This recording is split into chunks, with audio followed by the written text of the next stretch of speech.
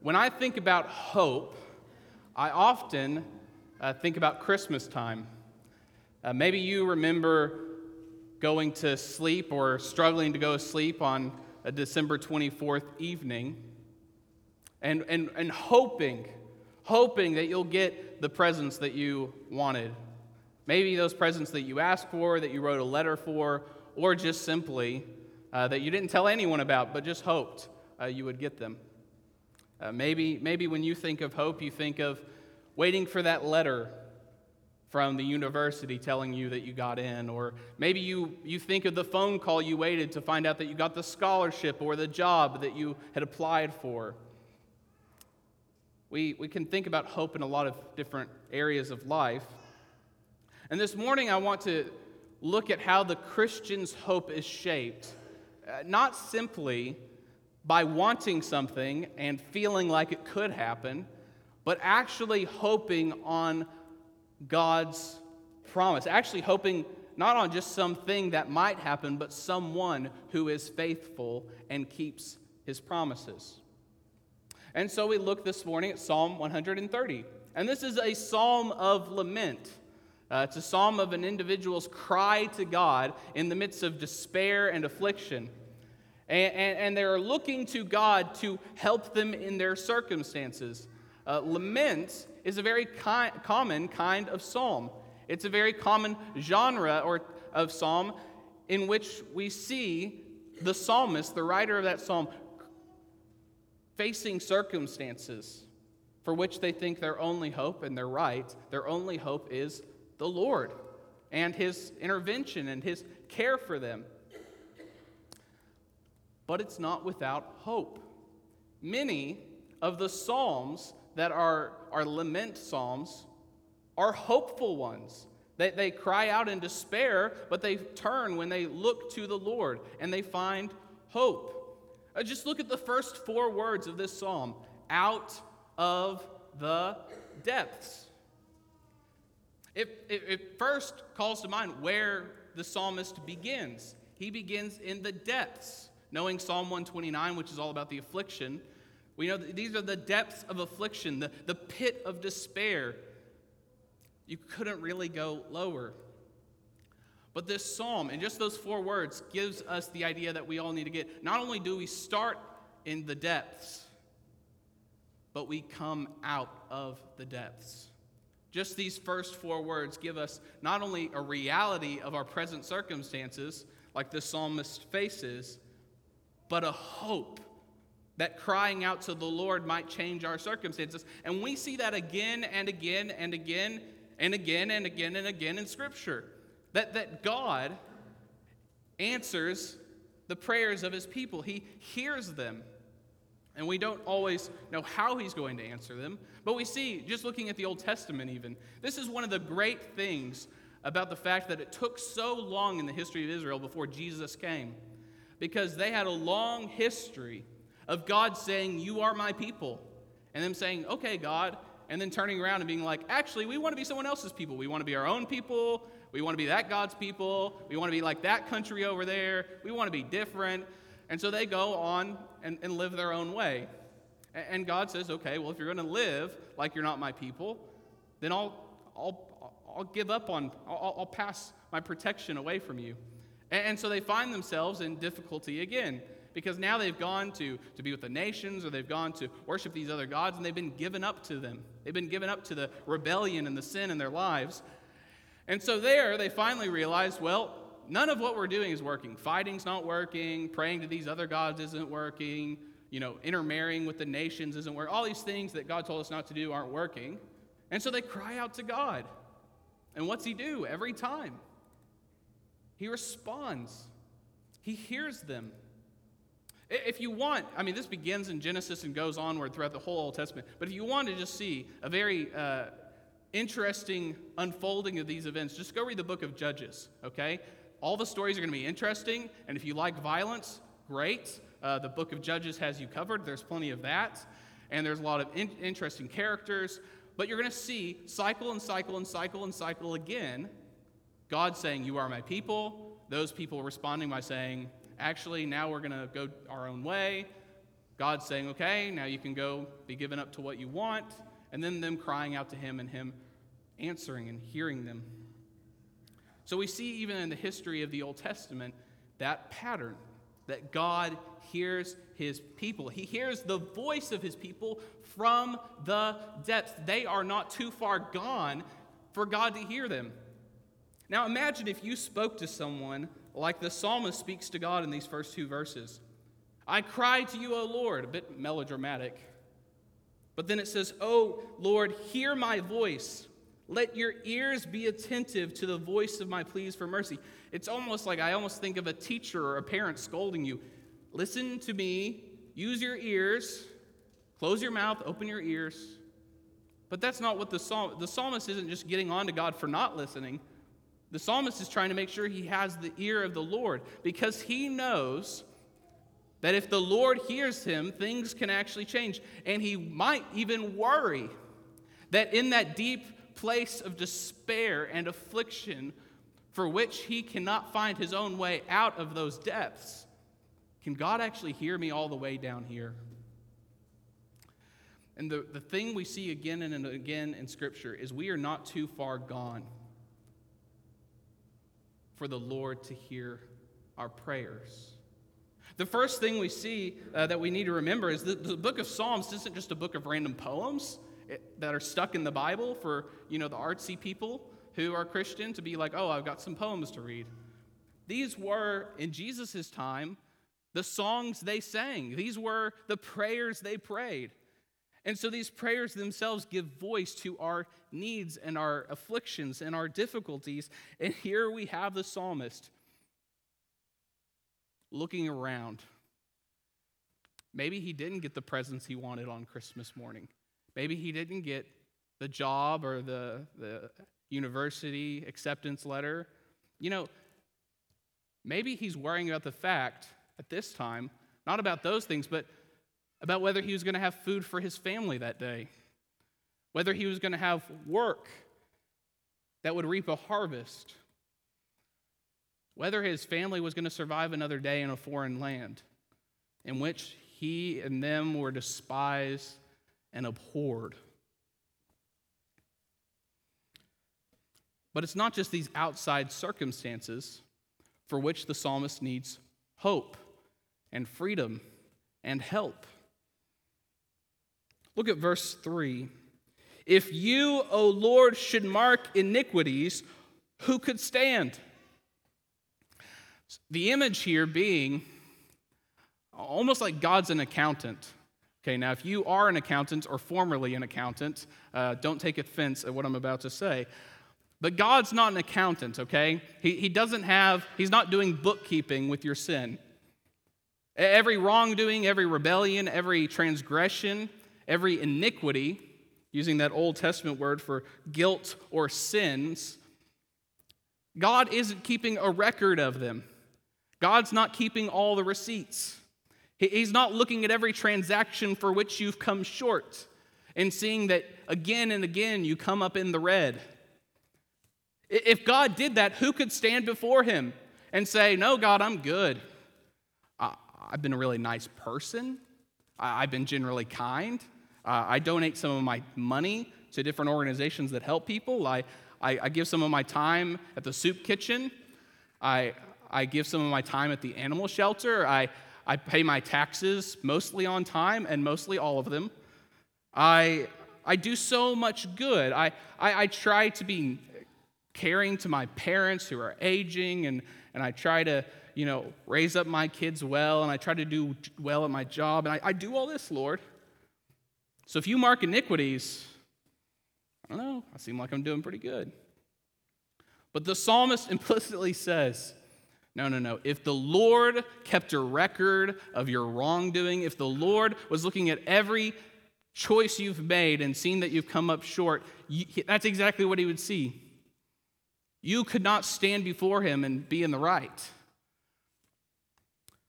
But with you, the Lord, in verse 4, there is forgiveness.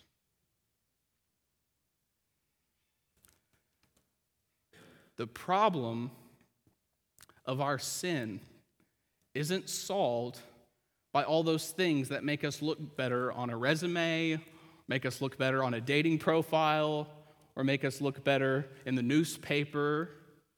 The problem of our guilt and our sin, our disobedience against God's word and our rebellion in our hearts against him, to the point that we say, I don't want to be around Christians. I don't want to be in a church. I don't want to be somewhere where I may have to be confronted by God and change something about myself.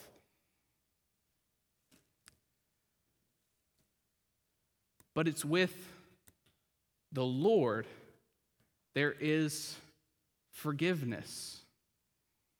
And it is only with the Lord there is forgiveness. Now, lest someone tell you that the Old Testament God was a God of fear only, that he was a jealous God, a petty God, a violent God, an angry God, a God who does not care for people or about them and just treats them like ants on a hill or pawns in a game of chess. Remember that this psalm is in the Old Testament. And plenty of the Old Testament is filled with the forgiveness of God and the grace of God and the love of God. And it's not just when Jesus appears that all changes. Jesus is preaching the same scripture that they had all along. And he too brings forgiveness that he may be feared. Now, we've talked about the fear of the Lord recently in this series, and of course you can go online on YouTube or on the website and watch some of those sermons. But in thinking about the fear of the Lord, it's not being afraid of God. In fact, there are scripture passages that refer to that as well and say that being afraid of God is sinful. Actually like cowering and being scared of him. But the fear of the Lord is more of an understanding of who the Lord is, having a right understanding. In the New Testament, we see often, it talks about, people believing in Jesus or God. They have faith, they trust. In the Old Testament, what made you someone who was a part of God's family is that the fact that you feared the Lord. On the one hand, if you were an Israelite, you were commanded, fear the Lord.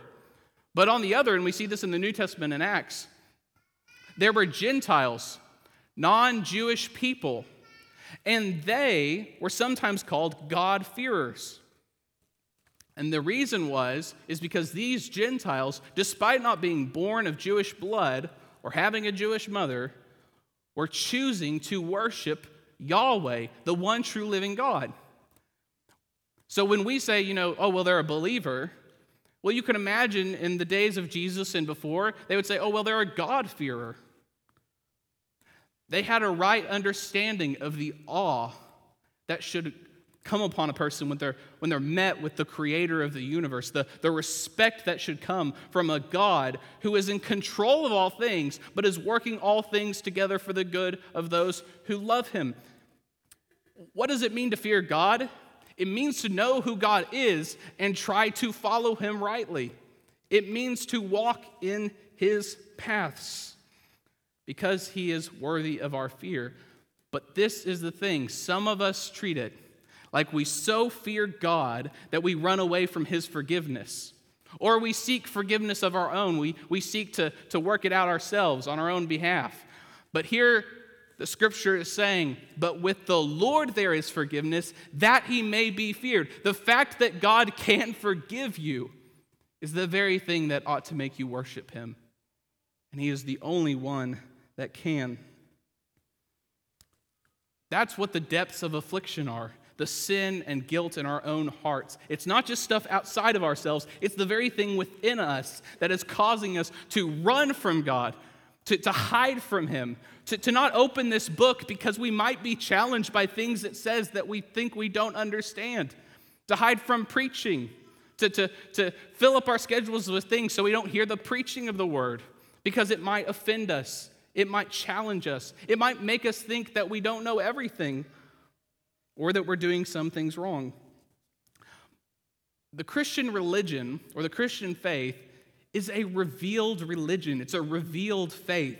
What that means is, yes, there is a God who is great and powerful and holy and distinct from his creation, but he did not abandon us to our own understanding. He has revealed to us what we need to know.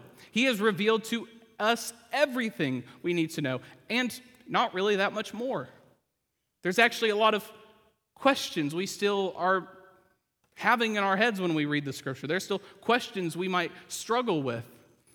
But we have what we need from the revelation of God. In Romans 1, Paul talks about how even looking at the world is evidence of God's creation and God's glory, but that on our own we are insufficiently capable of understanding it, such that it brings guilt upon us for not believing in him, but doesn't actually give us any revelation of him that can be saving.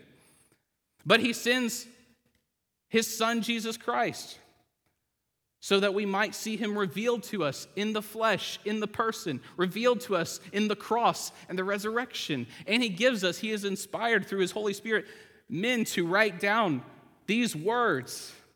Yes, they are the words of men, but they are also the very words of God, because he inspired them to reveal himself to us. We see that the Lord speaks to us. In verse 5, the psalmist says, "I wait for the Lord, my soul waits, and in his word I hope." Where does your hope come from? Where does anybody's hope come from? Well, the psalmist says, "I hope in his word." In his word, his unchanging word that is formed, that is spoken by a God who himself is unchanging by his nature. A God who doesn't change based on cultural tides, based on popular culture. A God who is stable, a God we can rely on.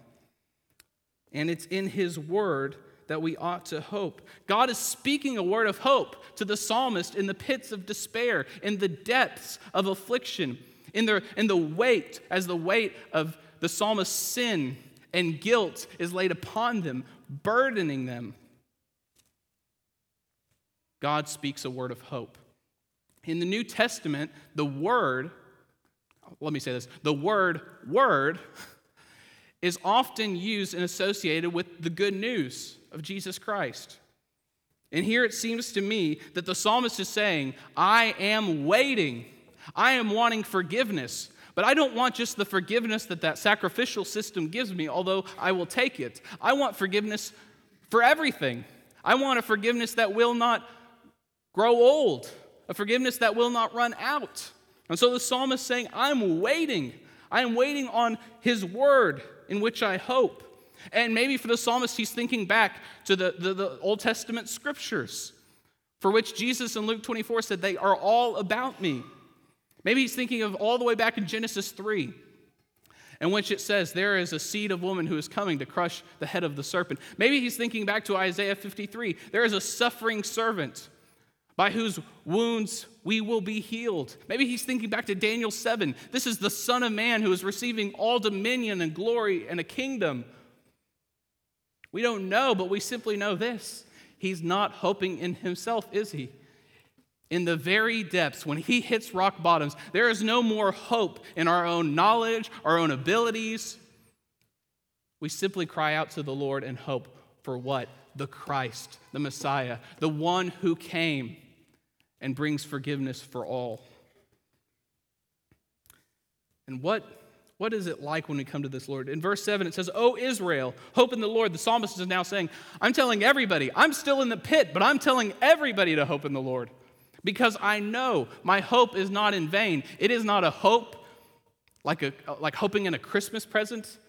It's not a hope in these circumstances. It's hope grounded in one who keeps his promises, one who has shown time and time again he is there to help, one who has promised that a Messiah is coming. Verse 6 says, my soul waits for the Lord more than watchmen for the morning. More than watchmen for the morning. It has to say it twice. It's so important. I don't know if you've ever had a watchman job, like a night job. I have not. I praise the Lord. I know several people who have, though. And they'll tell you that you sit around and you wait and you twiddle your thumbs and you just get the hours and you get through it, and maybe some people come in and talk to you sometimes, maybe you nod off for a few minutes. But someone thinks it's important enough for you to be there watching and waiting that they pay you. Isn't that crazy? They think it's that important that someone is physically there. And the thing that you are waiting for is the sun to rise. When you're just sitting there twiddling your thumbs, you're just waiting for the sun to rise. And maybe you're like a watchman, like a night guard, like they would have had in Jerusalem at this time, watching the walls. And it wouldn't just be that they're waiting for the sun to rise so they can get through their shift. They're waiting for the sun to rise because that says that someone else is guarding the city, and I did not get attacked that night. And so the psalmist is telling us here that like a watchman waiting for the morning, his soul waits for the Lord, knowing that the sun will rise, knowing that the morning is coming, knowing that this time where we do not know everything about the coming Messiah, this time in which darkness seems so prevalent, evil seems so prevalent, death seems so prevalent, sin seems so prevalent, my own sin seems so prevalent, this time will end because the sun is coming. And that's something that he wants all of God's people to know. He wants them to all hope in this, because coming to the Lord, there is steadfast love, a love that endures, that survives all affliction, a love that is greater than any you can imagine, and with him is plentiful redemption, not just redemption for some of your sin, redemption for all of your sin, past, present, and future. That with the Lord, you don't have to worry about whether you can keep up. You don't have to worry about whether you continue to make more money to build up your bank account. You don't have to worry about whether you're going to be able to afford a bigger home. You don't have to worry about whether you go on enough mission trips or come to enough Sunday school classes or teach enough Sunday school classes or serve as a deacon or serve as an elder or serve on some committee. You don't have to worry about whether all of your good deeds add up, because he has plentiful redemption. With him, the books are balanced, the scales are set, and it has nothing, absolutely nothing. If you think it has anything to do with what you are able to do on your own, you are sadly mistaken, and you are hoping in many of the wrong things. You are hoping in yourself, you are hoping in false gods, you are hoping in whatever it may be. The American dream. You're just hoping in things that can change, that can fail you, and they will change, and they will fail you. But when we hope in the Lord, what does he have for us? Steadfast love. It does not end, it continues. It's not a sprint kind of love, it's a marathon kind of love. It just continues. And plentiful redemption. The kind of redemption that doesn't deal with one of your sins. It deals with every single one of them. It satisfies them. It takes them upon itself. And it does that because Jesus, the one who came to represent Israel, died on a cross that all the sins of all his people might be forgiven.